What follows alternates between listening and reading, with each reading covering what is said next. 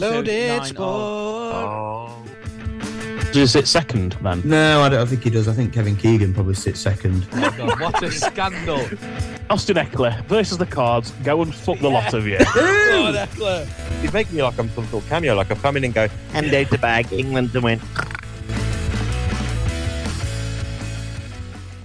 Hello and welcome to episode 39 of Loaded Sport, where today we're going to be previewing this weekend's action. It is the return of the FA Cup, and it is towards that point now that if you win, you're on your way to Wembley. Even if it's not for an FA Cup final, you can still make your way there. We'll, of course, get Kemp's thoughts on the way when he talks about Sheffield United and their potential of getting there by beating a side that's just below them in the Championship table. We'll also be discussing another series of Kempy's Comeback Corner and looking to the final weekend of the Six Nations. Joining me to go through it, I'll introduce him first, since I've just mentioned his name.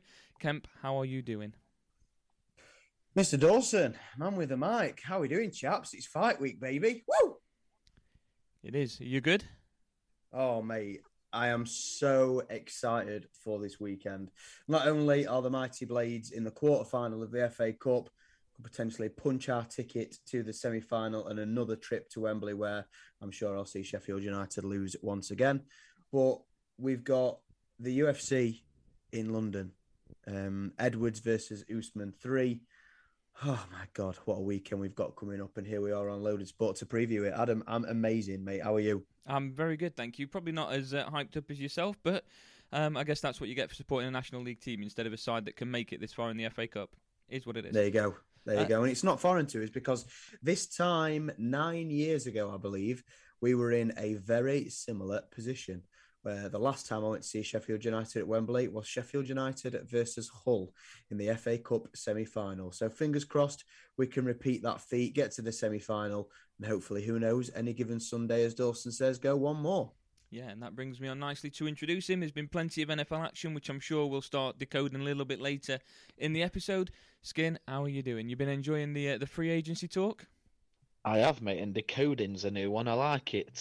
But yeah, very well, mate. There's a lot of stuff to talk about coming up for this weekend. I've got a little bit of second-hand excitement off of Kemp for his weekend. I can't wait to get tucked into Kempy's Comeback Corner, and I'm more excited to hear the breakdown of the plans for his weekend as much as I am for the action. So yeah, I'm absolutely buzzing for the lad. I know how much it means to him. I know how excited he is. I know how much he's had to pay to be in the building. So yeah, I can't wait for him. So yeah, I'm buzzing, mate. I'm really well. How are you? And you said you're doing well. You're never going to be as hyped up as Kemp or anyone for that matter, mate. That's not why you're here. That's not what we expect from you. So don't worry about it. But what are your plans for the weekend? Working on Saturday, Chesterfield, the early kick-off away against Woking, so that should be interesting, at least by 3 o'clock. I know we've already lost out on 3 points. And Sunday, Formula One is back as well, so it'd be nice to see the cars back on track. I already know that Max Verstappen's turned up late, so he's going to be a little bit behind everyone else, but it should be interesting to talk about a little bit later on. And of course, we've not even mentioned... He's poorly, isn't he? But... He has been a bit poorly, but I'm sure he'll still finish first, and that'll make him feel a little bit better. We're also forgot about the listener lock-in that's on the way. Of course, Chris Bigg last week got the same score as Paul, both joint top of the leaderboard now.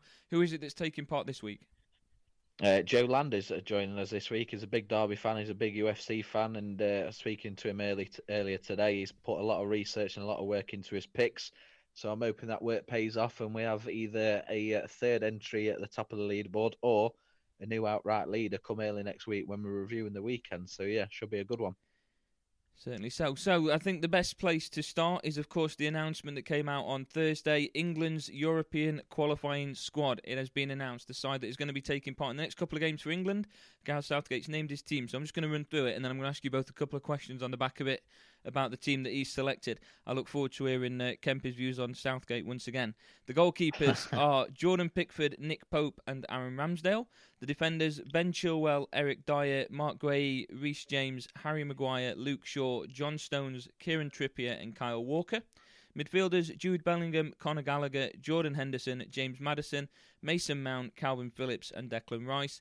And the forwards, Phil Foden, Jack Grealish, Harry Kane, Marcus Rashford, Bukayo Saka and Ivan Toney. But we know Gareth Southgate well enough to know that even though I've mentioned the positions there's a good chance none of them are actually going to be playing in those positions. So Kemp, I'm going to come across to you first. Of the players that I've just mentioned, are there any players missing out that you feel should be in that England squad? Fikayo Tomori. Okay. And the reason I've not expanded on it is because at this point it's just complete apathy for me. I've got angry about Southgate before. I've been disappointed with Southgate before. Every emotion when it comes to that man, I've been through it. I've told you boys from the very, very beginning, he's not the man. He's not going to do it. He's not got what it takes. I've been proven right. We don't need to go, tread over old ground. It's uninspiring.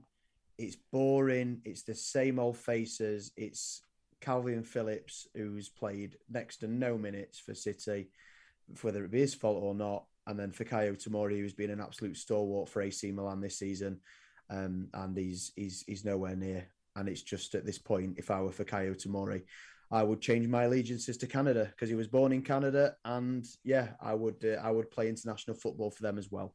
Because no matter what he does, no matter how well he plays, no matter what he does for AC Milan, it's quite clear that Gareth Southgate is absolutely incapable of picking anybody who isn't deemed in the media's eyes as one of the best, the best player in the country because they play for City, United, Liverpool, or Arsenal or whatever. So complete apathy for the bloke. Can't wait to get the next Euros out of the way so we can sack him and move on because I've completely switched off to England, and it's not a great place to be in because I love international football. But yeah, it is what it is, Adam. At this point, I don't know what else to say about him.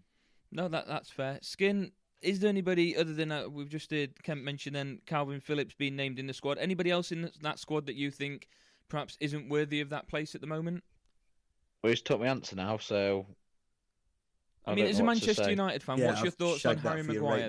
Sorry about that. Rate bad, mate. But just to jump on that, because I was thinking of Calvin Phillips, and then when we were talking about who should be in, and naturally that means someone has to be replaced.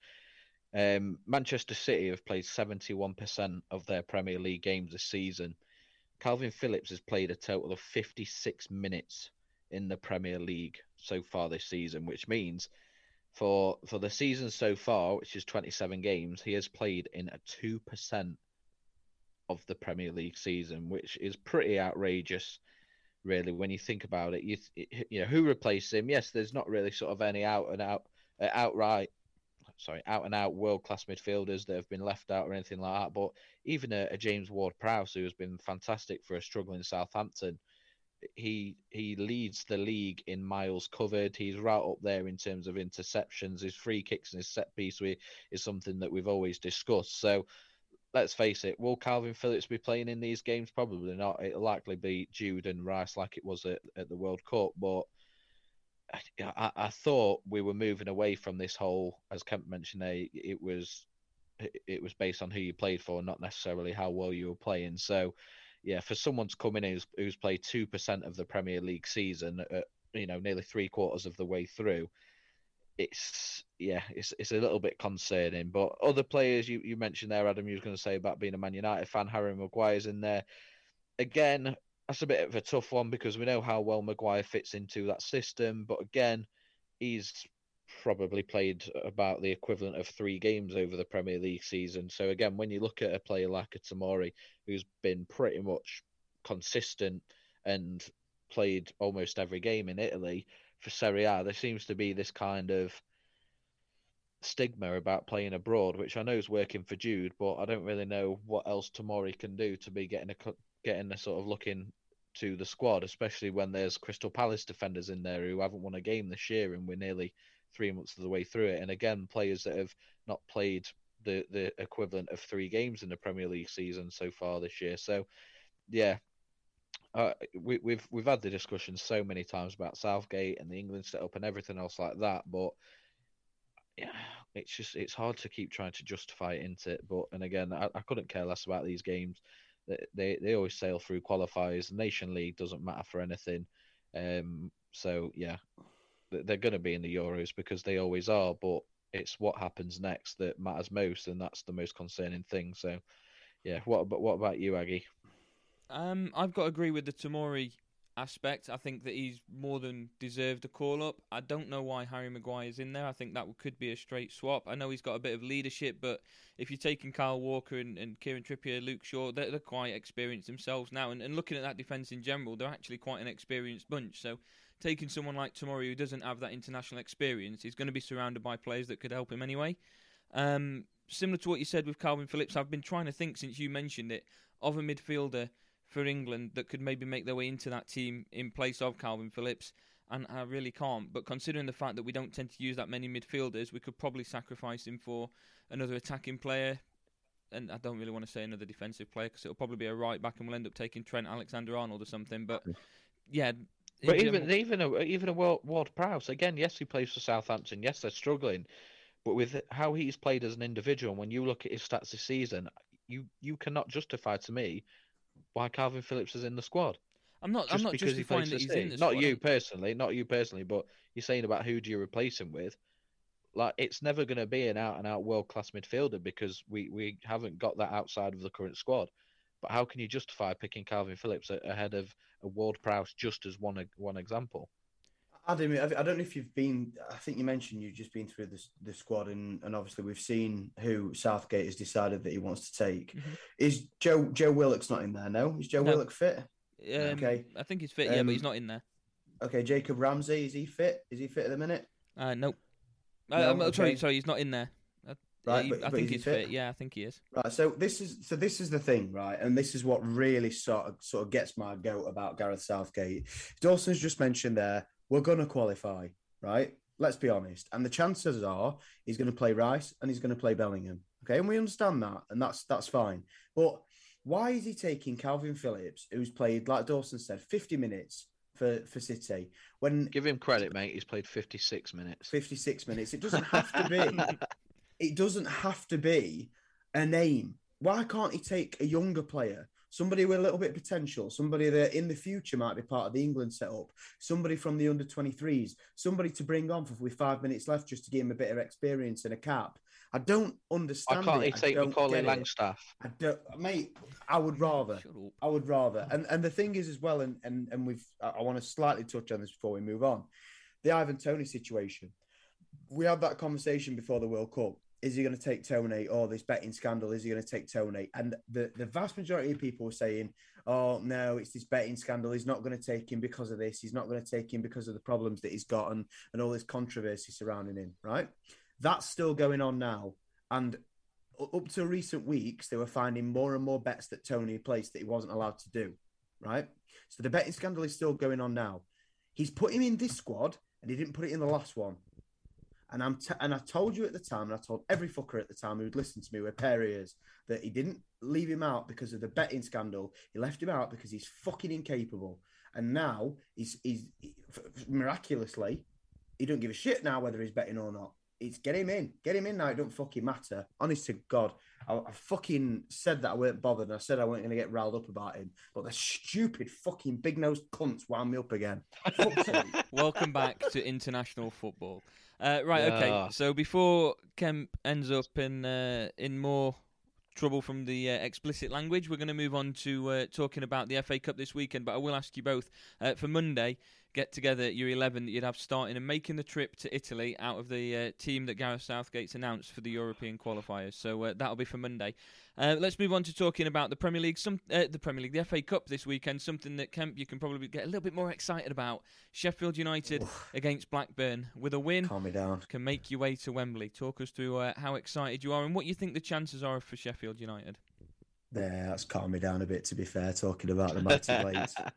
Yeah, no, we played last night, Sunderland away, got a really, really good win with Middlesbrough dropping points as well. So, yeah, a real bonus for us going into this weekend. Gun to my head, what do I want? A semi-final of the FA Cup or promotion? Obviously, I want promotion, but I think it's really good for us that we've got that momentum now going into this weekend's game. Blackburn away, I had Blackburn down as my wild card and they won regrettably, but it was a fairly close game and I do think we'll get it done. I think we'll be a little bit too strong for them and like I say, we're picking up a little bit of form. So Yeah, I do rate our chances. It wouldn't surprise me massively if we lost, but I wouldn't be too devastated if we lost either, because we can just then focus on the league. But very excited at the prospect of going down to Wembley. It's always a good trip, and excited at the prospect of playing one of the big boys down at Wembley, because, like Dawson said, any given Sunday. So it's exciting. It's good. Sheffield United. We've got to a few cup semi-finals and stuff in my time, so it's always exciting when that does happen. And hopefully David Seaman's not playing in this one, because I don't think I could take that again. No, that was an incredible save. I still play that through in my mind sometimes. So I'm just going to ask you, and I'm going to jump the gun a little bit here, because, of course, Sheffield United play Blackburn midday on Sunday. It is the quarterfinals. There are 3 other games. Manchester City against Burnley, which we'll come on to in a moment. Manchester United against Fulham, and Brighton against Grimsby. Now, if you were to beat Blackburn, the best case scenario is you get Brighton or Grimsby. There's a very real chance that an informed Sheffield United could make their way to Wembley for a second time this season. Is that on your mind at all? Mate, there's a possibility that Sheffield United could play at Wembley 3 times this season. Well, there is. Which I don't think I'd be able to take in terms of my my heart rate. I think it'd explode. And his wallet. And my wallet, yeah, that's the bigger concern, I must admit.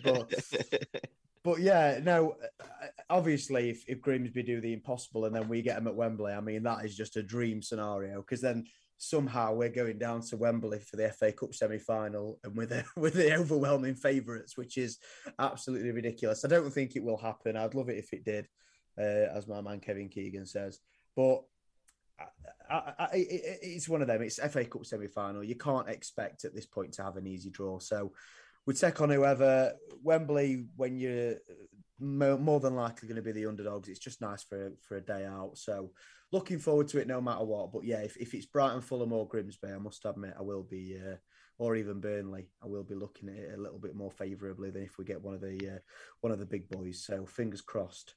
That brings me on nicely to the quarter-final game that's taking place at 5:45 on Saturday. Manchester City hosting Burnley, second in the Premier League against first in the Championship. Vincent Kompany returning to his old stomping ground, this time as a manager, having learnt quite a lot from Pep Guardiola.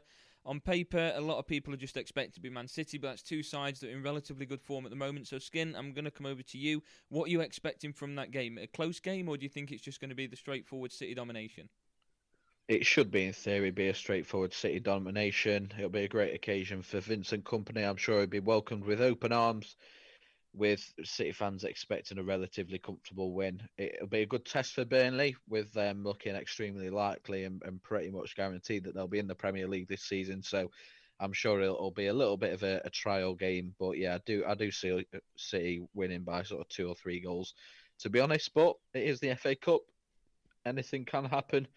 But yeah, I can't really see it, despite Burnley's fantastic form this season. If it was against maybe a bottom half club, but City are a different level, aren't they? And they've just come off the back of a 7-0 win in the Champions League. So yeah, I'd be very, very surprised if Burnley managed to pull anything off this weekend. Okay, rather depleted fixture list for the Premier League because of the FA Cup, but in just a few minutes' time, we'll be back to see the 11th contestant in the listener lock-in.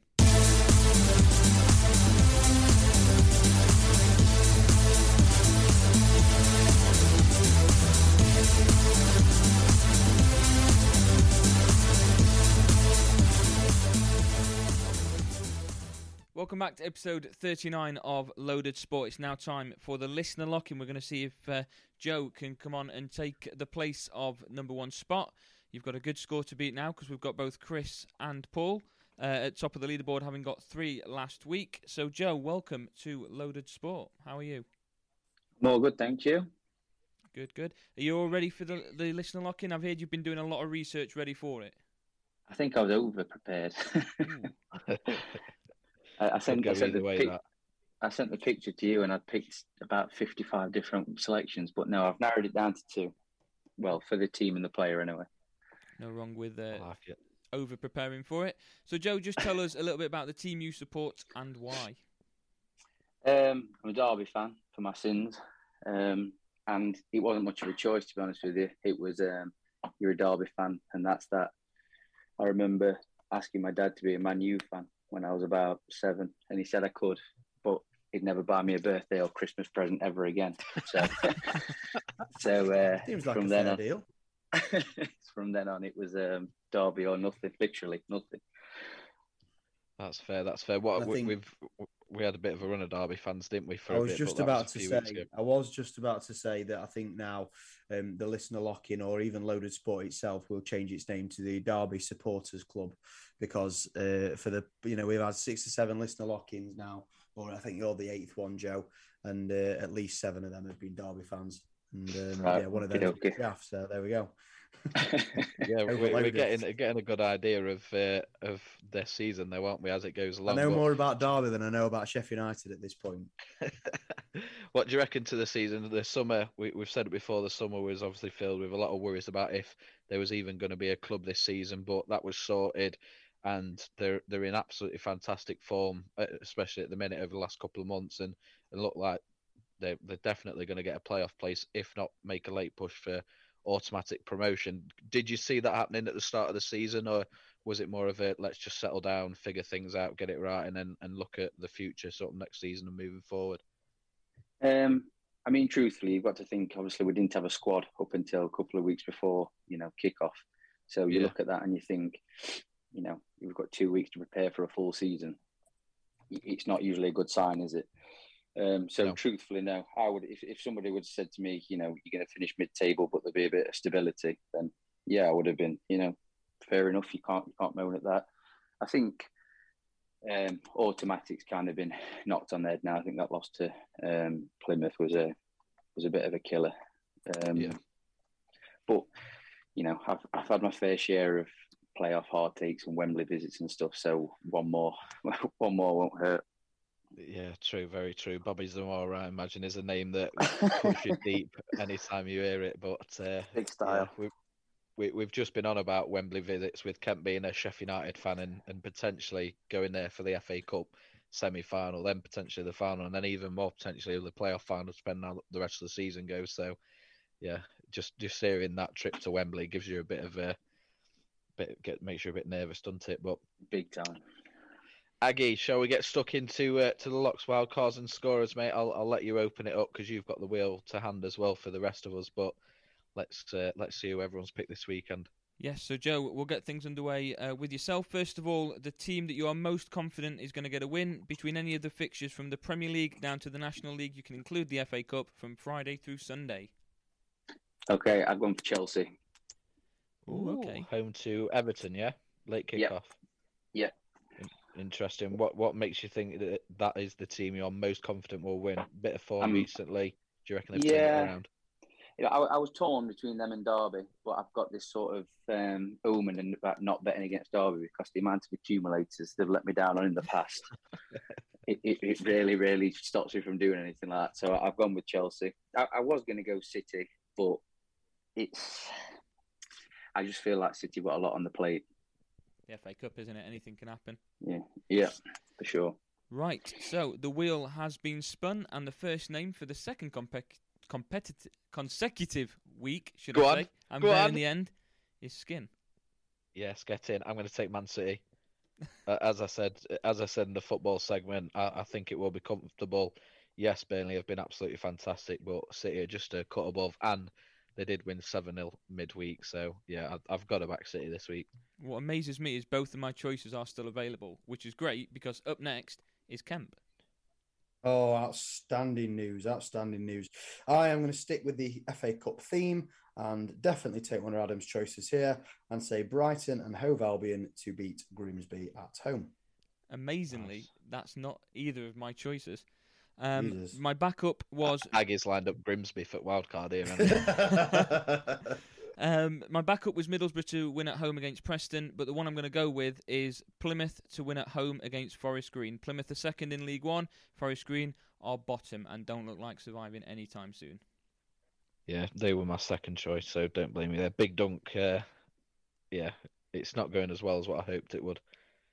Can I just make a quick comment on these locks before we continue?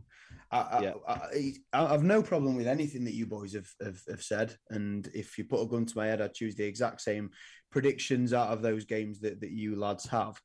I have picked Brighton at home against Grimsby Town They're 1-10 on, and Grimsby are 22-1 to win an individual game of football. Am I missing something, or have you boys just completely forgot that that's a fixture? No, I just fancied Man City and Plymouth more, to be honest. More you fancy Plymouth more than Brighton at home against Grimsby Town? Yeah, mate. Look at what Grimsby have done. They've not got to the quarterfinals. I'm obviously missing something. That on paper is probably the most likely to come in. And I feel pissed. I feel I drunk. don't know. I feel drunk. I see why you've gone for it. It's FA Cup, isn't it? I mean, I'd be a bit worried if you couldn't see why I've gone for it, to be honest. But we'll move on. We'll move on. Apologies. Swiftly moving on. Right, so Joe, a goal scorer from the same fixture list that you had the option from for the lock. Any goal scorer? Who are you going for? I was going to go Haaland, but I was worried that he might rest him. So yeah, that's a good shout. I've gone for Macaulay Langstaff at Notts County. Yes, the Loaded Sport favourite. We get this quite regular, do we not? Yeah, he doesn't stop scoring at the minute, does he? He does not. And I'm fine with it because I've got Notts County winning the National League, so we'll see what happens there. No, that's fair, going for Macaulay Langstaff. In the snake format, it means I get to go first for the goal scorer, and I'm going to revert back to the option that seems to work for me, and I'm going to go Ollie Watkins for Aston Villa against Bournemouth. He's been in fantastic form. He's still scoring on a consistent basis. And although Bournemouth seem to have turned the corner with scoring goals, they also seem to leak them. They didn't against Liverpool, but they leaked so many chances, and I think Aston Villa would probably have a better opportunity this weekend than Ollie Watkins. In the form that he's in, as confident as he is, will take one of those chances. There you go. Ollie Watkins should have got in ahead of Calvin Phillips. There you go. Even though he's a striker. Yeah, I think that's a great argument, and I naturally would back that. Right, Kemp, over to you. Hello. Yeah, I am going to go with another fairly reliable fixture of Loaded Sport. And I must admit, I was umming and ahhing. I was thinking, do I go with a Brighton player in case they do absolutely spank Grimsby at home? Do I sort of revert back to type and go somebody like Marcus Rashford or somebody like that? And to be honest with you, I've still not 100% made my decision. But is that why you're just talking? Why you try and figure it out? A little bit, yeah. But I'm going to go with Solly March for Brighton. I think he'll play. Yeah, I do. Okay. I do. Okay. Skin, who are you going for? I'll take my first pick. I had two ready, and they're both still there. My backup was going to be Andy Cook for Bradford again after I backed him a couple of weeks ago, but I'm going to go for David McGoldrick. He missed the last game for Derby. But it has been reported today that he is back in training and ready to go for the weekend. I do think Derby will beat Fleetwood, and McGoldrick has been in phenomenal form all season, as I'm sure Joe will back up.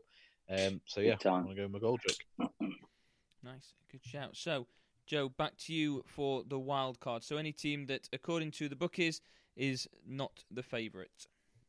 Yeah, I looked at this and I was kind of like, does it have to be a rank outsider or adjuster? No, it can be a Juster, mate, as long as they're not the favourite. Okay. I'll go for Chesterfield then, away at Woking. Oh, what's your thoughts behind that? Do we really qualify as a wild card now? Are we that bad? Yeah, Woking are favourites, mate. Jeez, no, that's fair. Woking are in good form as well, so I can understand. I think it's a risky one, but I like it. Yeah, it was. I looked through, and you got to see one that's like on a knife edge when I was looking through the betting. There was some that changed while I was actually looking at it as well. But no, I think Chesterfield's a good bet there. The thing is, when they played us at our place, they weren't that good at all. But at the same time, they didn't need to be because we were that bad. We were just gifting them goals. But times have changed since then, and we've started to turn the corner. So hopefully you are right. So, Skin. What was the result at the weekend? At the weekend, 4-0. Yeah. No, for... When did you draw 1-1 with Yeovil? We didn't. We lost 3-1 to Yeovil. Yeovil? That was the week before. Oh, was it? Fair enough. Maybe you are turning a corner then. Yeah. Yeah, so it's over to you then for your wild card. Okay. Kem, I'm really sorry, but originally I did toy with the idea of going with Blackburn. Mate, just as the most likely. Last time the fixture happened, so don't worry about it. but different now. Into it's at Bramall Lane. It's FA Cup, but I'm not going to go with that. I've strayed away with that, and I do think Sheffield United win, whether that's in 90 minutes or anything else. But I'm going to go with Barnet to beat Notts County. Notts County, we don't need to talk any more than we have done already the last few weeks and months about how good they are. Macaulay Langstaff, as you said there, Joe, can't stop scoring, and enough of us have backed him enough times this season. But at some point, they are going to lose games. They are conceding a lot. They win a lot of games, but they also concede in a lot of games too. And Barnet are all right. They're in pretty similar form to Notts County. They're toying with the idea of making a playoff run, and they are winning, quite a few games. So I'll take a risk on Barnet beating Notts County on Saturday. Okay, Kemp. Yeah, I am going to go with a Juster, as Joe says. That is Rotherham at home against Cardiff. Rotherham are 20th, Cardiff are 21st. Neither team in fantastic form. Cardiff in slightly, I wouldn't say they're even in better form, to be fair. Both have won 2 from the last 5. Rotherham at 9-5, Cardiff 8-5. It's going to be a close game. It's going to be a cagey one. They're both sort of battling relegation, and Rotherham at home. So I feel like it's the most likely to potentially go my way. So Rotherham at home against Cardiff City. That's a fair shout. I'm sticking with the Premier League, and I'm going to go for Leeds to win away against Wolves. I know Leeds are second bottom, and Wolves are 13th at the moment, but in the Premier League at the minute, 5 points separates 12th from bottom, so really it's all still to play for. There's too close between them all, and I think Leeds, they just have something about them, and it's one of them fixtures that I'm just looking at and thinking, you know what, this has got a Leeds win written all over it. Leeds seem to be quite popular in the wildcard bet, don't they? Like you say, they seem to have something about them, and I think we forget how far down the table they are, but it is quite close as well, which I think is why they're quite popular in the wildcard pick. But I don't think they've come in for anyone that's picked them yet for that. No, Wolves just seem like an odd side, don't they? Sorry, Leeds was going to be my one if it wasn't Chesterfield as well. Oh, there we go. So I've got backed up as well. Nice one. So those are the choices. So Skin, I'll let you move on to the second part of the listener lock-in. Yeah, so Joe, we've got your lock, your scorer, and your wild card. So now we need to complete your potential 6 correct answers with 3 score predictions. As always, we'll go with the team that you support in the game that they are playing, and that is Derby versus Fleetwood. What's your score prediction for that one? I've got written down here 2-1, but I'm going to change it after thinking about it and listening to a few of it, and I'm going to change to 3-1. Oh, God. How fuming are you going to be if it's 2-1 now? Well, we'll see. But I've even just changed it on the pad, so that's how confident I am. I like it. Is there talk about McGoldrick twisted your arm that there might be an extra goal in there somewhere? Yeah, I already knew that, but it's now I think about it. I think about Fleetwood, and I think, come on. If we want to cement this playoff spot, we need to be going out and thrashing teams like that. I like it.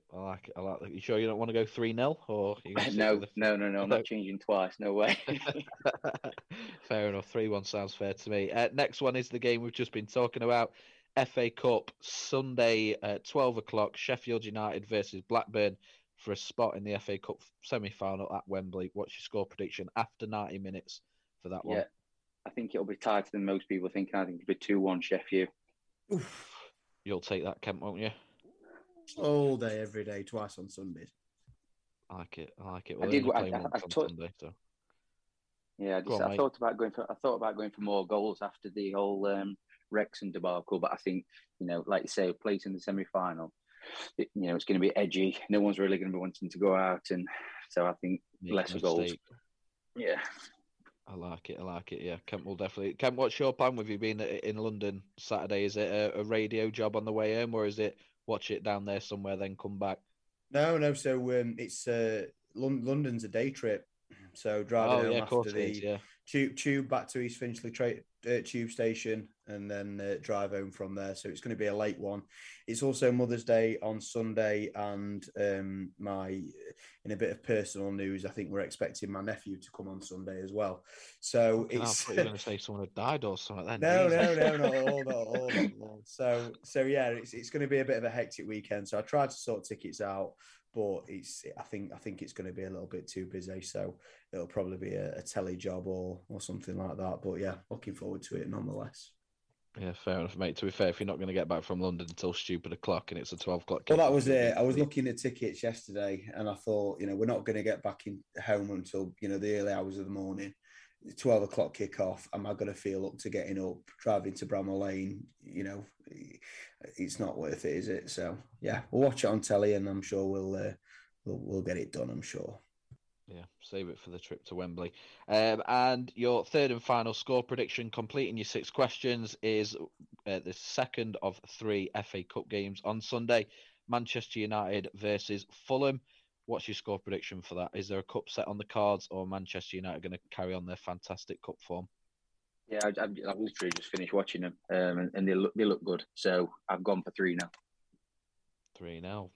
Interesting. A lot. Could, I thought could you be might have gone more. for a bit closer there. No, I don't think so. I think United have, they want to get a couple of trophies, don't they? Or at least our trophy, and this is as good a chance as they've got in any of them. Yeah, that's it. I fancy a cup treble, I do, but we'll see. But yeah, I think they will win. At some point, you've got to think they're going to start getting a bit tired with all the games they're playing. But international break coming up after the game on Sunday, I'm sure Eric will be going all out to try and get through to the semi-final. But no, that's fair, mate. So just to confirm then, your 6, we've got Chelsea as your lock at home to Everton in that Saturday evening kickoff. Macaulay Langstaff to score for Notts County. Chesterfield to win away at Woking as your wild card. And then your 3 score predictions. We've got Derby to beat Fleetwood 3-1. Definitely sticking with that, yeah? Definitely. Like it. Sheffield United to beat Blackburn 2-1 and Man United to beat Fulham 3-0. So a solid 6 there on paper, mate. As Adam mentioned earlier, Chris and Paul with a top score of 3. That's your score to pick. And as always, we will review them early next week on our review show. And I wish you the very best of luck. Thank you very much. Before we finish this segment and get stuck into Kempy's Combat Corner, which I believe you're going to join us for, to talk about the activities and the festivities coming up this weekend in London, I'm going to ask you the question that we ask everyone to close off the listener lock-in, and that is, who is your sporting hero and why? Oof, he sprung that one on me. Jeez. That's a really tricky one because I look at it from a fighting background or from a footballing background. I would probably give us a bit of both if there's 2 that stand out and you can't split them. If from a fighting background, it would have to be John Jones, without a doubt. The greatest fighter that I've ever seen, and I would include boxing in that. I've never seen anybody be so good at the sport and nobody become. He's had a couple of close fights, but has he really? Yes. You tell Dominic Reyes that he's not had a couple of close fights. Maybe, and also Thiago Santos as well. But what does it say on his record? The Gustafsson fight was the fight that got me into UFC. That was the one that I was like, wow. And then the first one, the original one, yeah. Yeah, and that was my love affair with John Jones starting. From a footballing side, you can't look past Gaza, can you? Cult hero, one of the greatest to ever grace the pitch. Could have done a lot more, but would he be the hero he is today had he not have had, the cult side to him? So I would have to say Gaza on that side. Yeah, I love that. It's a new answer, mate, on both counts, to be fair, and really good reasons behind why. And I must admit as well, and maybe this is a small window into Joe's personality, but 2 absolutely wild blokes. Wild. Yeah, that'd be some party, wouldn't it?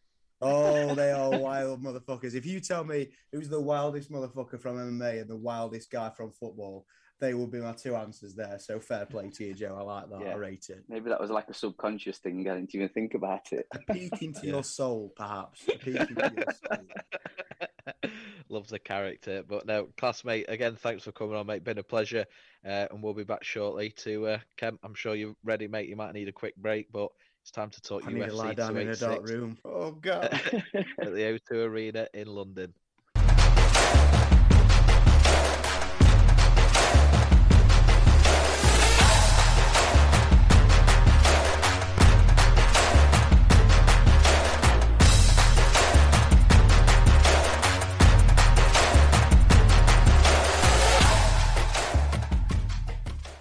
welcome back to episode 39 of Loaded Sport. It's now time for another edition of Kempy's Combat Corner.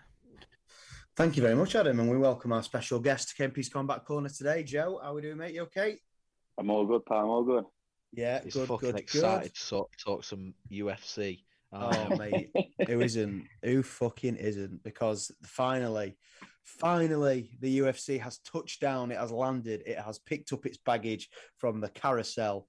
UFC 286 is back in Blighty, back in the UK, back in the Big Smoke, London, England, on Saturday, the 18th of March, in the O2 Arena. And it's Leon Edwards, the UFC welterweight champion of the world, a Birmingham boy, a British boy, defending his welterweight championship against the former pound-for-pound number one and undisputed welterweight champion, Kamaru, the Nigerian nightmare Usman. Joe, how excited are you for this card? It's one of those, you know, when it's a card and you don't have to stay up until 4:30, 5 o'clock in the morning. It's always a bonus. It just gives you that extra bit of excitement because, you know, no matter what happens, you're going to be awake for it. And when you set to record and you're watching it with a cup of coffee in the morning, it's just not got that quite the same sort of feel to it. Which is why I'm a barbarian and stay up till 6 o'clock in the morning every time there's a big fight. Yeah, I've done it. You just pay for it the day after. Yeah, and absolutely. the day after that, the older you get. The day after that, and the day after that. Yeah, I'm Monday morning for work's a killer, innit? Creeping up towards 30 now, regardless of what Dawson's Loaded Sport interviews say. Creeping up to 30 rather than the other side of it. And every single time I do stay up for the fights, it gets tougher and tougher every time. So I'm going to start, and I usually start with the prelims and talk about a few up and coming fighters and promising fighters, and there are a few on the prelims this weekend. But I'm going to start with the main event. I'm going to start with the prime billing, the welterweight championship of the world. The 170-pound belt is on the line between the new champion Leon Rocky Edwards, the Jamaican-born British champion of the world, and Kamaru, the Nigerian nightmare Usman. Did you watch the first fight live? What were your thoughts on it, and what are your thoughts on the trilogy? I say the first fight, the second fight. What are your thoughts on the trilogy fight coming up this weekend? A lot of people that I talk to say, well, it's going to be Usman's fight because, he was winning 20 minutes out of 25 and Leon just got lucky. But I've seen plenty of dominant fighters lose the belt, get knocked out for the first time and come back, and they don't just have that same, there's not the same thing about them. Being knocked out like that changes you a lot as a fighter, especially when you've never been done it before. It's never happened to you before. He's lost his belt. He lost his pound-for-pound number one ranking. He's on away territory. You're going to have 15,000 British people. He lost consciousness. Lost a few things in that fight. That's what I'm saying. And again, Leon didn't look anything like Leon usually looks against him. I think if I was to bet on it, which I probably will, I think Leon's a great bet to have. I think it's just stacked just right for him. Don't get me wrong, Usman's Usman, and he's hard to beat. We've seen that when everyone else has tried to beat him. I just think a lot's changed in his life, and to come back from that is a big step. And you mentioned there the second fight, just to sort of give people context. The two fought a few years back when neither of them were main eventers or champions, and Kamaru Usman won that fight. It was a 3-round fight and won by decision. They then rematched this last, when was it? In June, I think it was, or it was his last summer, I think. Yep. 2022 for the undisputed welterweight championship of the world in Salt Lake City, Utah, where Leon Edwards, as you mentioned there, Joe, was losing the fight convincingly. There were a lot of talk on commentary that, he'd accepted his fate. I mean, I was quoted as saying that he should be banned from any future title shots because it looked as though he was literally just coasting to the finish line. And his corner said that to him. He said, you've got to pull this shit out the fire. Come on, Leon, what's up with you? So he did. He pulled it out the fire. He won the fight. But you mentioned there he didn't look like his normal self. He's usually very active throughout the course of the fight. His conditioning is very, very good. A lot of people, and Leon's actually put this down to the elevation in Salt Lake City, Utah. Okay. So when fighting and training at altitude, the air is thinner and it's a lot more difficult to catch your breath and for your respiratory and cardiovascular systems to work as efficiently. And the elevation levels in Salt Lake City are almost 1,300 meters above sea level. At the O2 Arena in London, it's right next to the Thames. It's absolutely sea level. There's no elevation. There's, that is absolutely not going to play a part. Do you buy into that? Do you think that is part of it? Or do you think Usman just wore him out and Leon just got tired? What do you think was the situation there? And like you say, you think Leon is a good bet. Do you think that is likely to happen again this weekend? I think on the list of things of why Leon was fighting how he was, I think the altitude comes quite far down that list. I think it was his big day. He'd been waiting for it for what, 4 years? Like people waiting were a calling long time. People were calling for that title shot, 2-3 years before he got it, and he was finally there. And he took that first round. He took Usman down, which is no mean feat. And then all of a sudden, I think he just thought, "Shit, I'm really here. I'm trying. This is my time to win the belt." And he just, I think more than anything, he froze. You could see when he was going back to his corner and sitting on the stool, he was like vacant. And I know he's not the chattiest of people, is he? And he's not, one of these brash fighters. But he just sat on his sat on his stool, and he just looked like, the occasion had got to him. But then again, like you say, he's fighting Kamaru Usman, who at the time, and it still is, probably top 3 fighter in the world. He's better than anyone he's ever faced before. Lucky shot, you might call it a lucky shot. You've got to be there to get that lucky shot. Go on, sorry. No, go on after you. Yeah, and I just think, like you mentioned about the altitude, I think it's a good thing to talk up before a fight, saying, "Oh, the reason I wasn't fighting my potential is this altitude." I think that's probably smoke and mirrors. I think there's a lot more to it than that, and I think it was more, the big day. It was his big day after however many years. He started slipping behind. And he thought, well, I will take this. I will take it. We'll go down with a decision loss. Yeah. No, I understand that, and you mentioned there that some people are saying it was a lucky shot. Some people are saying this and that. In my opinion, there's no such thing as luck, especially when it comes to MMA. Leon set up that shot. They were working on that shot in the camp. The corner, actually, I don't know if you've heard of the sound recordings from Leon Edwards' corner in that fight. Yeah, they shouted for the kick, just before it happened. So yeah, I think it was maybe Usman coasting to the end, and Leon, like we said, did pull it out the fire in the end and got that result. So I'm gonna kind of put my gun to your head now, and you mentioned Leon. You don't think he's a bad bet. You didn't specifically say that you were backing Leon. You just said you don't think he's a bad bet. So now I am going to put you on the spot. Who do you think comes away with the victory this weekend, and by what method, between Leon Edwards and Kamaru Usman? Truthfully, I think I wouldn't pick a round, but I think a TKO stoppage for Leon Edwards. Fantastic. And that would be amazing if it did happen, and I really hope it does. Yeah. Dawson, you've joined me on a few Kempy's Combat Corners in the past few weeks. Yeah, good, thank you. Are you? And you, obviously, when it's a big UFC fight and a big event, you'll always follow it, do a little bit of research and have your say. So the floor is yours, mate. What do you think to this fight this weekend, and who do you think comes out with the hand raised, and by what method?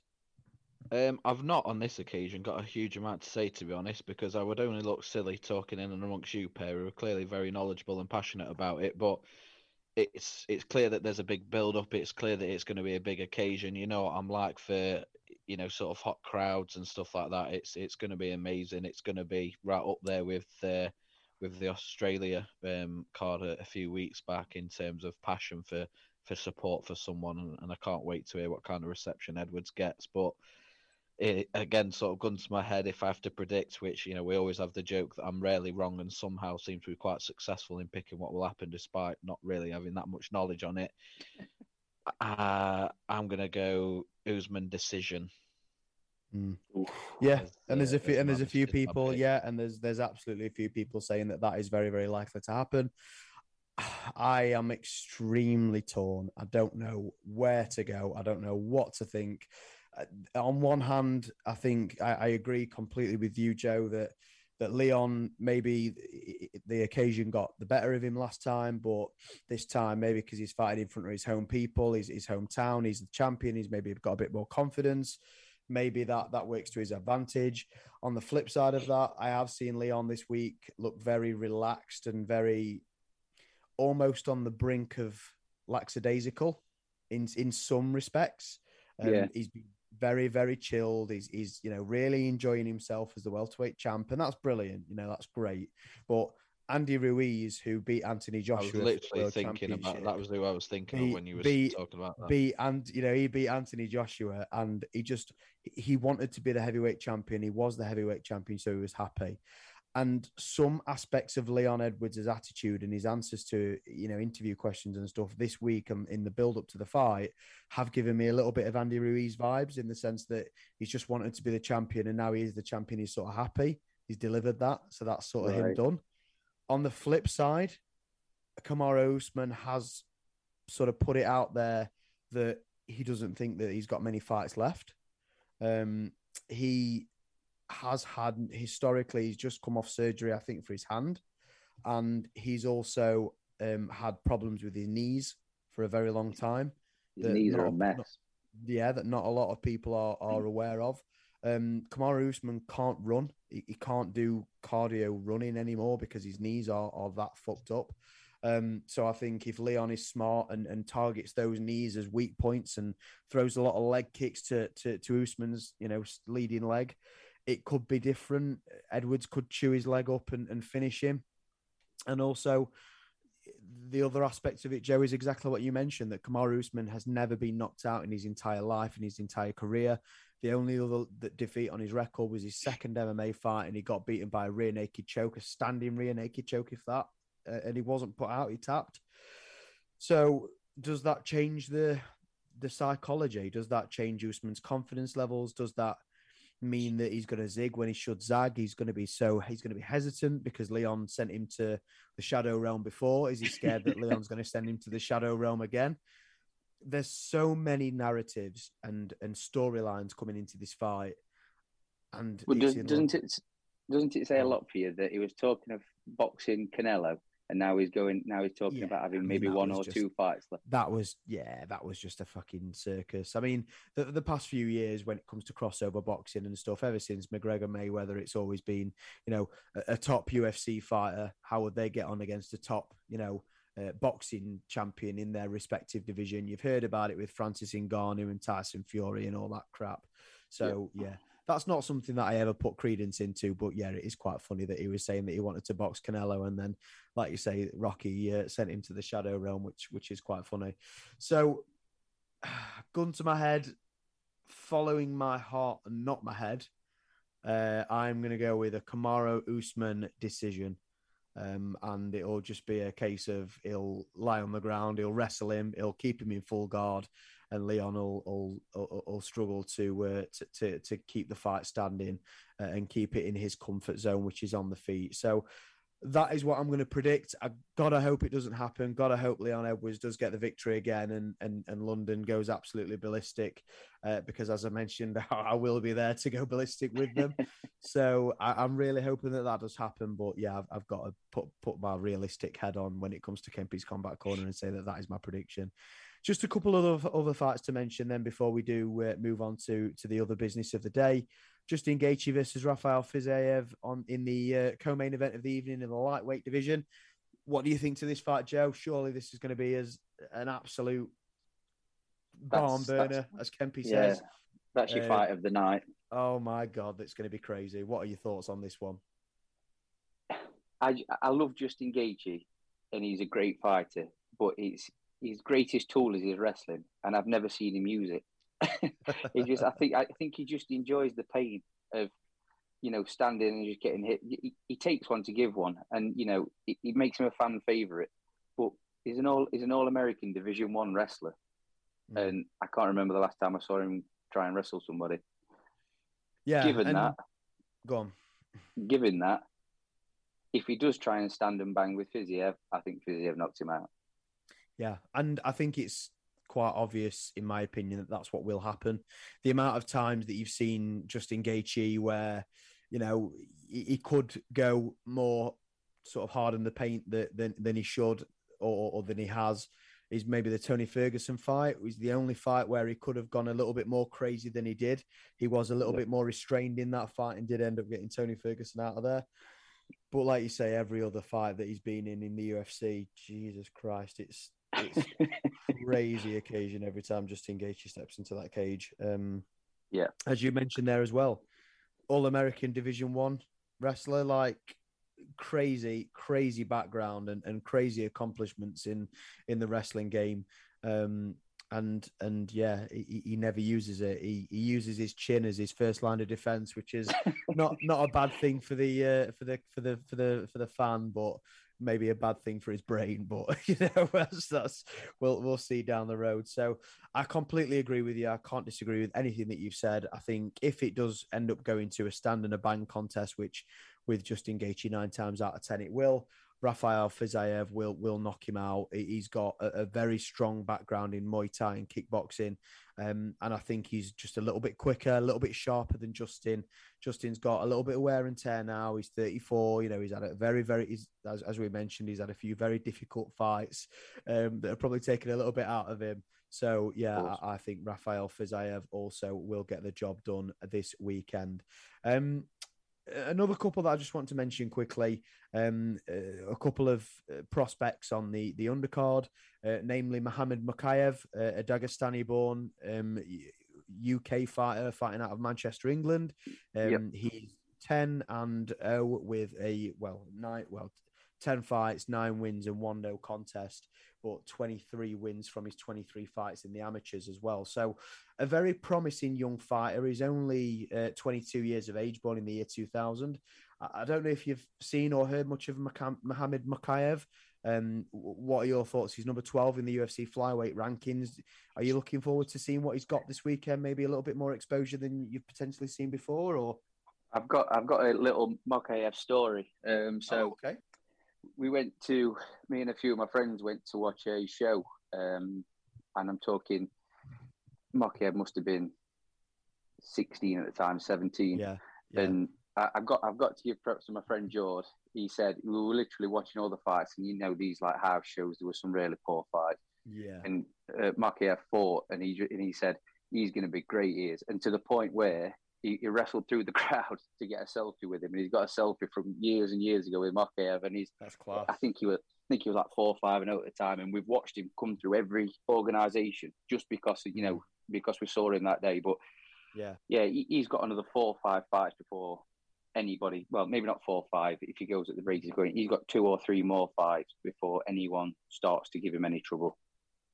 I agree. I absolutely agree. He's a very, very promising young contender, and the reason I ask, and I don't want to feel like I'm disrespecting your knowledge of the MMA, but the reason I ask if you've seen or you've been introduced much to Mohamed Mukayev is because not many people have so far. So it's great that you've got that story and that you've seen him live and that you've followed his career ever since, because a lot of people don't quite know who he is just yet. He is only, like I say, 10 fights deep into his professional career, so there's plenty of time. So I'm assuming you're thinking he's going to get the job done this weekend then?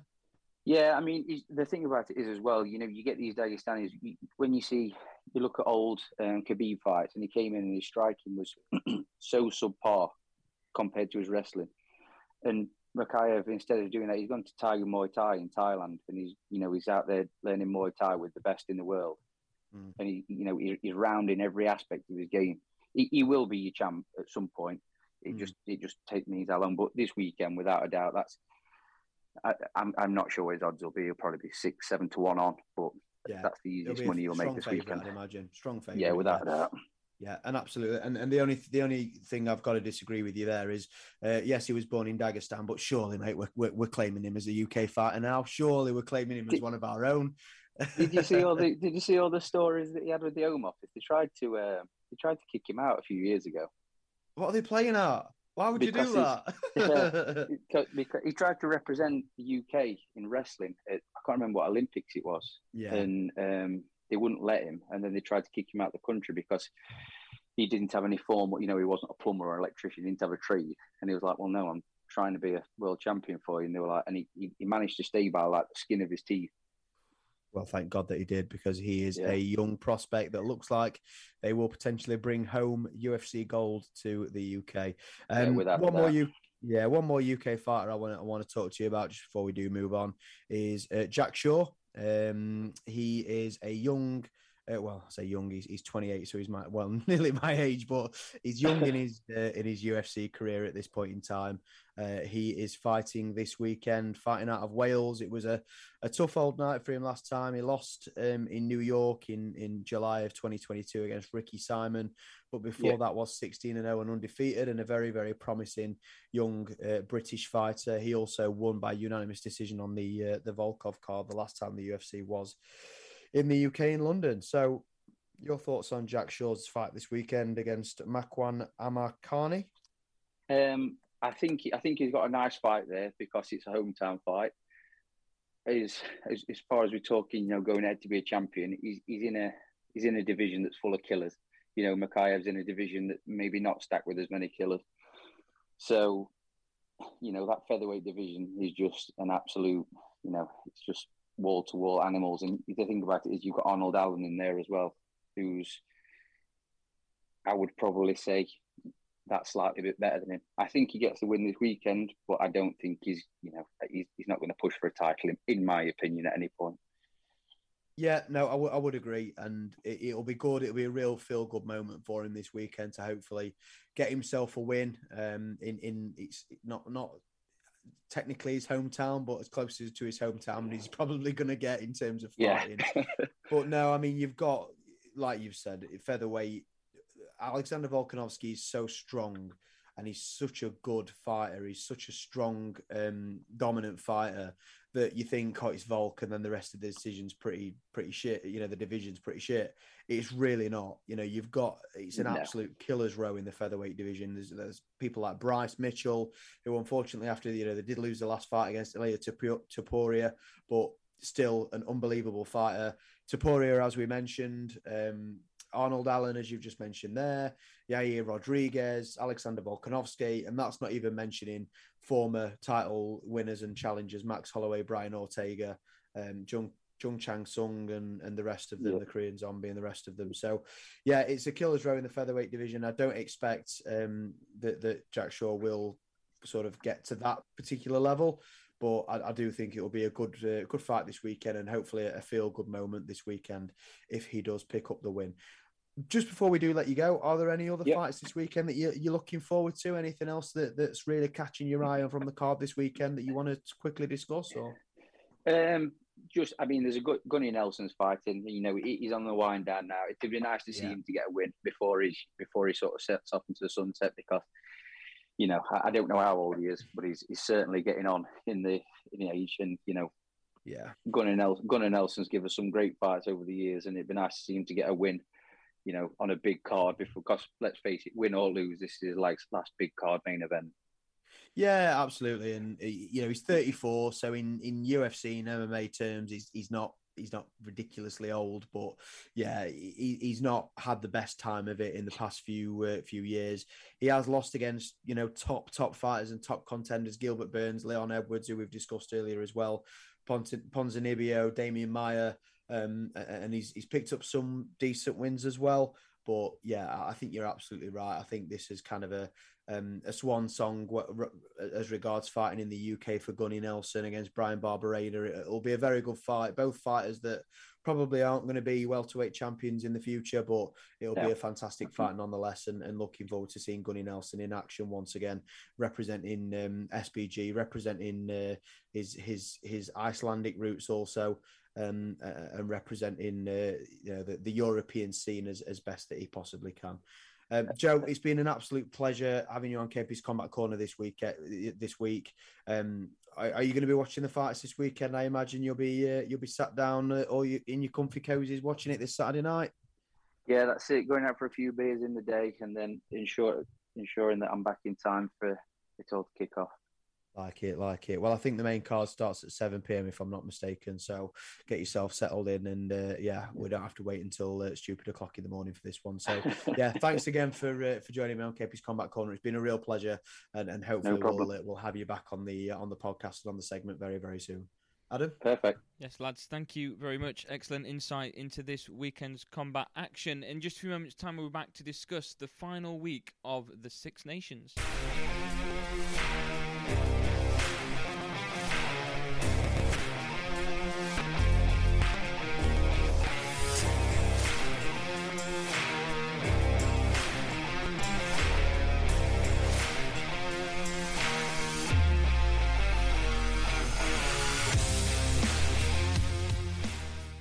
Welcome back to episode 39 of Loaded Sport. We're now going to talk about the final week of the Six Nations. For some England fans, they may sit there now thinking, finally, it's over, we can get ready for the next one. The final week takes place this Saturday. Scotland against Italy is the first game at 12:30. So, Skin, I'm going to come across to you first. Just looking at the Six Nations table at the moment, it is pretty much, as everyone predicted, between Ireland and France for who's going to walk away with the crown at the end of it. Ireland, of course, with a chance to get a Grand Slam, if, of course, they are to beat England. But we'll start by talking Scotland, Italy. Italy at the bottom at the moment, having lost to Wales last weekend. Scotland, third place, a bit of an overachievement for what some people may have expected from them. Yeah, I think so. In the table, they're not too far behind France. They're tied with England on points, but we knew that England were going to be in a bit of transition period. So I think overall they're looking at it positively, a very good campaign. But I think with the 3 games this weekend, in terms of a combined 3, they're probably the easiest to call, aren't they? Each week I think there's been one that could have gone either way, but I can't really see anybody whatsoever going with anything other than a Scotland, France, Ireland treble this weekend. I don't know if either of you think any differently. I don't. I think that's you kind of hit the nail on the head there. Yeah. England just haven't been quite up to it. Wales have been poor. It's not really been for the final week any games that you can look at and think, you know what, that's actually going to be quite close. But for France to win it, they need to beat Wales and then England, of course, beat Ireland, which would be a huge upset. But Ireland, just how sweet is it going to be for them if they get the win against England and complete the Grand Slam by doing so? So sweet.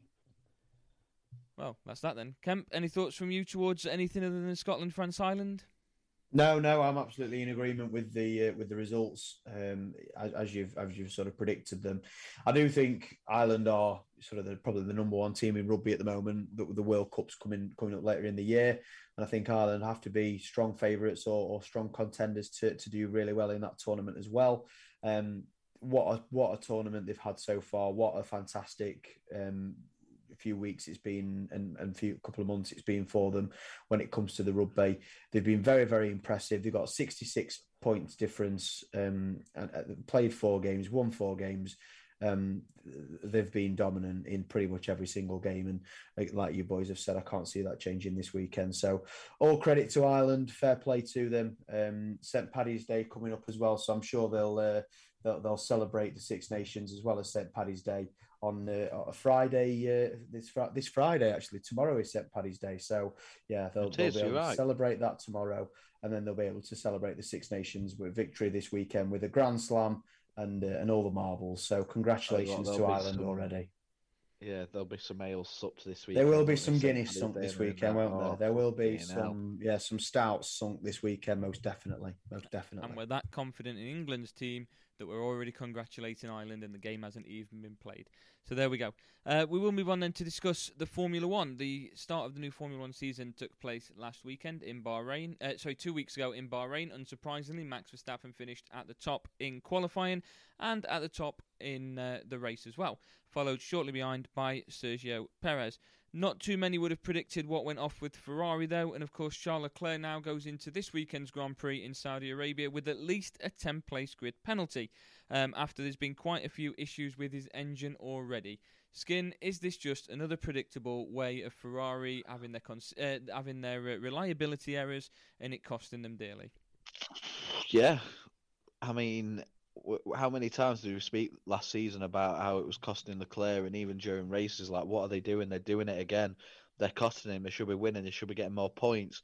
How can they do this? How can such a top tier team in the biggest motorsport in the world keep having these problems? And before the first race had even started, they were changing their engine, of which we're only allowed to do twice across the whole season. It's just, they've made changes to the backroom staff, and I suppose it comes down to ultimately, where does the responsibility lay with these issues that keep happening? I don't know the answer to that question. I don't know if you do, but at what point do they have to go? Like, if we're serious about coming back into contention with a battling for second place with a Mercedes and keep progressing to the point where in 2-3 years' time, Leclerc is the Max Verstappen of the sport, who's really pushing for that championship. They're never going to get there. They're never going to get there if they carry on like this. And they had it so many times last season, and the end of the season was meant to be a clean slate, and we go again and we improve. And just by improving on those rookie errors alone, we're going to be such a better team, and it's already happening. I don't really know what they can do to sort that, because as far as I'm aware, they've made changes already, and it's still happening. And on top of that, it's happening sooner than what it did last season when they couldn't stop fucking up. Yeah, like you said, last year it was the strategy issues. This year it's the reliability of the engine, and that's only after race one. So, like you said then, you only get 2 for the entire season. He's already used those 2 up in the first race and weekend. So now, any time over the next 21 races, 22 if you include this weekend, any changes he's going to make, he's going to take this penalty. It's already shooting Ferrari in the foot before things start. And considering about a week ago, George Russell sat down and said that he felt that Max Verstappen was going to win every race this season, and he wouldn't be surprised if Verstappen and Red Bull got a clean sweep, and I don't think that's ever been done. But could you imagine if that did happen on the back of George Russell, one of their closest competitors, believing that? Ferrari having these engine issues that they're already kind of sitting there thinking, how are we going to keep up with this Red Bull? Sitting here thinking. What? Sitting here thinking. Right, okay. But what's the situation going to be for Formula One then? Because they've obviously increased the calendar. They've tried to increase interest in it, trying to get it as close as possible, competitive within the cars. It looks like it's going to be another dominant season from Red Bull, even more so that their competitors believe that after race one. What do you think, Aggie? You always ask me the questions, mate. Why don't you answer your own question for once? Let's get your thoughts on the matter. I think it's going to make the sport incredibly boring. I think I've said that for a while. One of the reasons why I didn't like Lewis Hamilton was that it was dominant. I didn't like the fact that, of course, he left us to Mercedes anyway. But what I didn't like about the sport was that it was a clear win for Mercedes. It was a clear win for Lewis Hamilton all those years. That's why I kind of lost a little bit of interest. I told you and Gaz at the time, didn't I, that I've lost interest in the sport. I don't mind who wins. I really don't care who wins, as long as it's an interesting, entertaining race and they're going to be battling for it. I think 2 years ago they did that. Verstappen and Hamilton took it down to the wire. And now it seems to be like a complete crossover. That was the passing of the torch. Now Verstappen's ran with it and Hamilton's struggling. So for me, I think it's just going to make the sport relatively boring. And the idea of can I just very quickly just very very put my outsider looking in very quickly put my perspective on here. Just one thing I'm going to take umbrage with Adam for saying there. You mentioned that that particular sort of course of events is going to make the sport of Formula One very boring. Yeah. What do you mean make? I was going to say, he's about to say it already is. That's enough for me. Yeah. See you next week, everyone. No, I think it's quite entertaining when the cars are close and it's a lot of strategy. And if you're interested in the strategy and that sort of stuff, then you're going to be interested in the motorsport. But if you're not... And it was, not necessarily last season. Last season was a very convincing win for Max. But the season before that, I was a massive F1 fan for a very long time. I'd say sort of in my early to mid-20s. There were not a lot of races that I missed. You know, we're talking the Fernando Alonso's and the Renaults and Vettel in Red Bull, and that's why I'm a Red Bull fan, because of that era of him and Webber, and, you know, Jenson Button winning it in Brawn, and Lewis Hamilton winning his first championship in that race in Brazil with Timo Glock in the tyre situation, all that kind of stuff. Like, I was a massive fan, but with the domination of Mercedes and Hamilton, I just stopped watching because it was pointless. You were watching something where you already knew the outcome every single week. So what was the point? Because you weren't watching anything. You weren't watching it for any reason, really, because there was no excitement. You knew what was going to happen. So what was the point? And with that season, not last year, but the season before, so that'll be the 2021 season, that battle between Lewis and Max really brought me back into the sport. I started to play the games again, which I'd done for years and then hadn't for a very long time.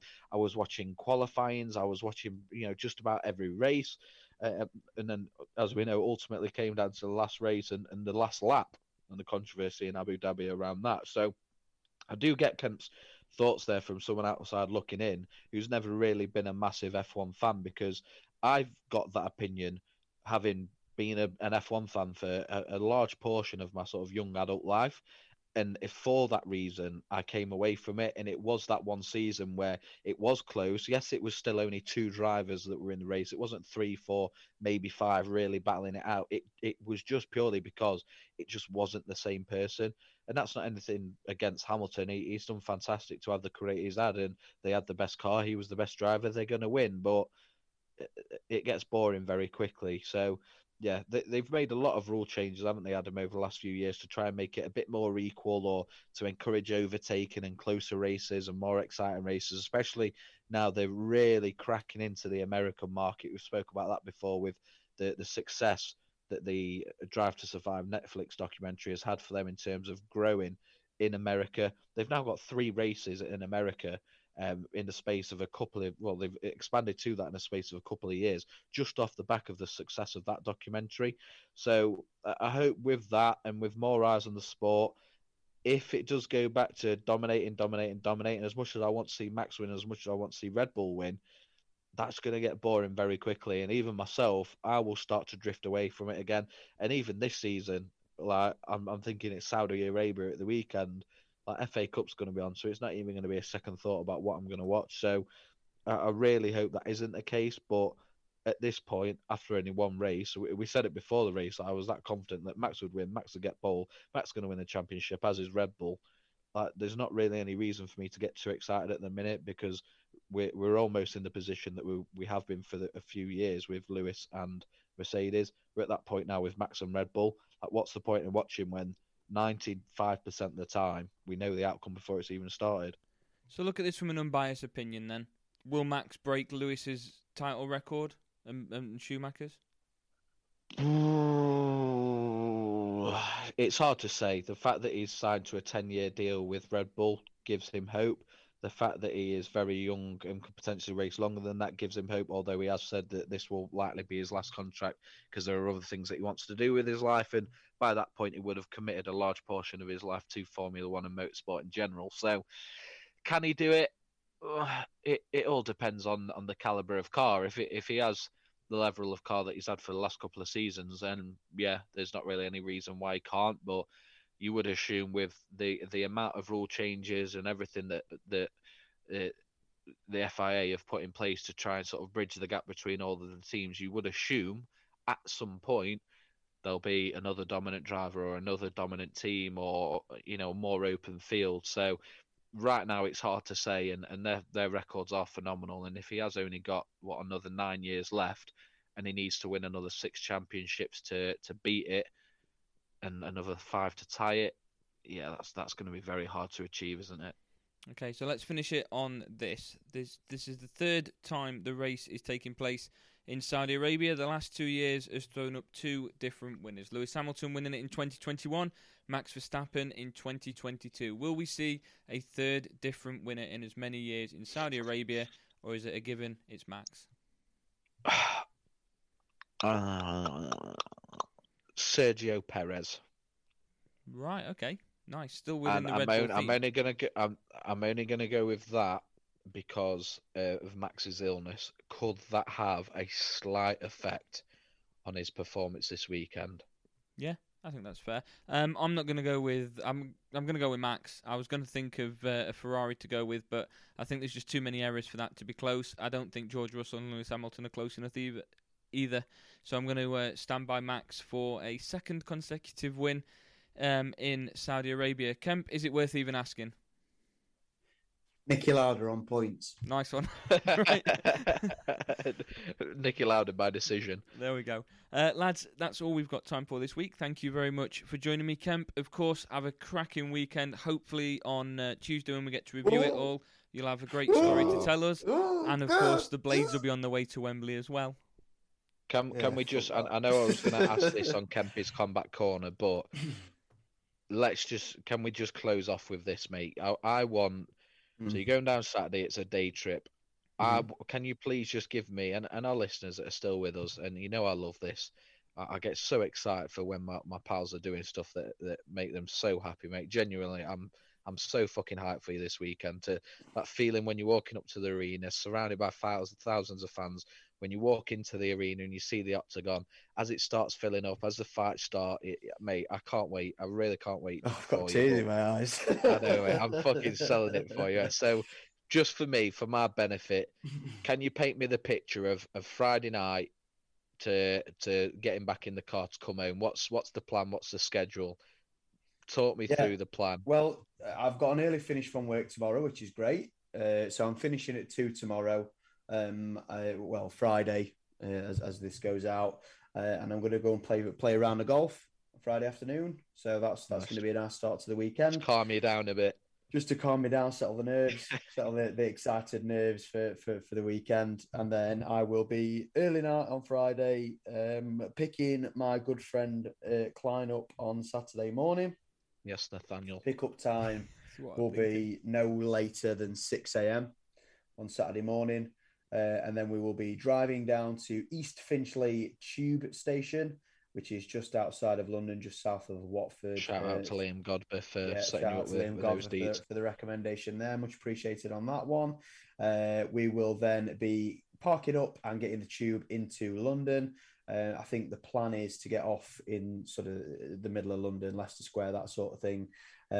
Drop off at Victoria, mate, is my recommendation, because it's right in the middle of everything. And if you want to do the usual walk round and see the Buckingham Palaces and shit, then that'll be your best spot. Buckingham Palace maybe, but I think the plan more is just to have a walk round and just take in the ambience, as you would say. A couple of shops and stuff like that, and then a bit of food is the plan.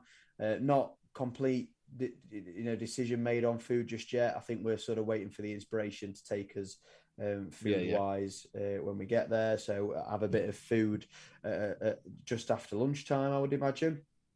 And then the early prelims for the UFC starts at 4 p.m. So we will be getting in from the very start. We are the hardcore. So we'll not just be turning up for the main event like a lot of people will. We'll be getting in there nice and early. So we'll be taking our seats. Mate, you've paid the fucking money. You want every second of fucking action and every penny of that ticket. That's it. So we'll be getting there nice and early, 4 p.m, watching the UFC, and then we'll be back on the tube up to East Finchley and then driving home on Saturday night / Sunday morning with a nice lie-in and maybe a cup of coffee in bed watching Sheffield United make the FA Cup semi-final. So there we go. I absolutely love it. I do recommend as well, try and get to the O2 maybe an hour or so before, because it is a big complex. It is a little bit different to, some of the arenas like we've been to together. Yeah. For example, it is a bit more of an interactive and a engaging location. So I do recommend that getting there with enough time to have a little walk around just to take it all in before you go into the ETA to get into ETA to get into London is just before lunchtime, or lunchtime, as Adam would say. So we'll have a little bit of a walk round. Fuck me, you're setting off at 6 a.m. It's only like 3 hours, No, but it takes 2.5, 3 hours to get to East Finchley, and then it's 45 minutes to an hour on tube, isn't it? Oh, fair. I didn't realise it. And on the way down, and on the way down, we're going to have a bit of food as well, have some breakfast on the way down. Yeah. So we're not going to be in a rush. So we'll get to London probably just before lunchtime, maybe 11 o'clock. And then we'll have a bit of a walk round. And then I would imagine about, 2:30, we'll sort of start making our way to the O2. So, looking forward to it very much. And I shall let you all know and report back on Kempy's Combat Corner on Tuesday. So speak to you all then. Can't wait. Aggie, take us home, mate. Well, I don't really know what else to say on the back of that. That's the perfect way to end it. Kemp, enjoy it. We look forward to it next week.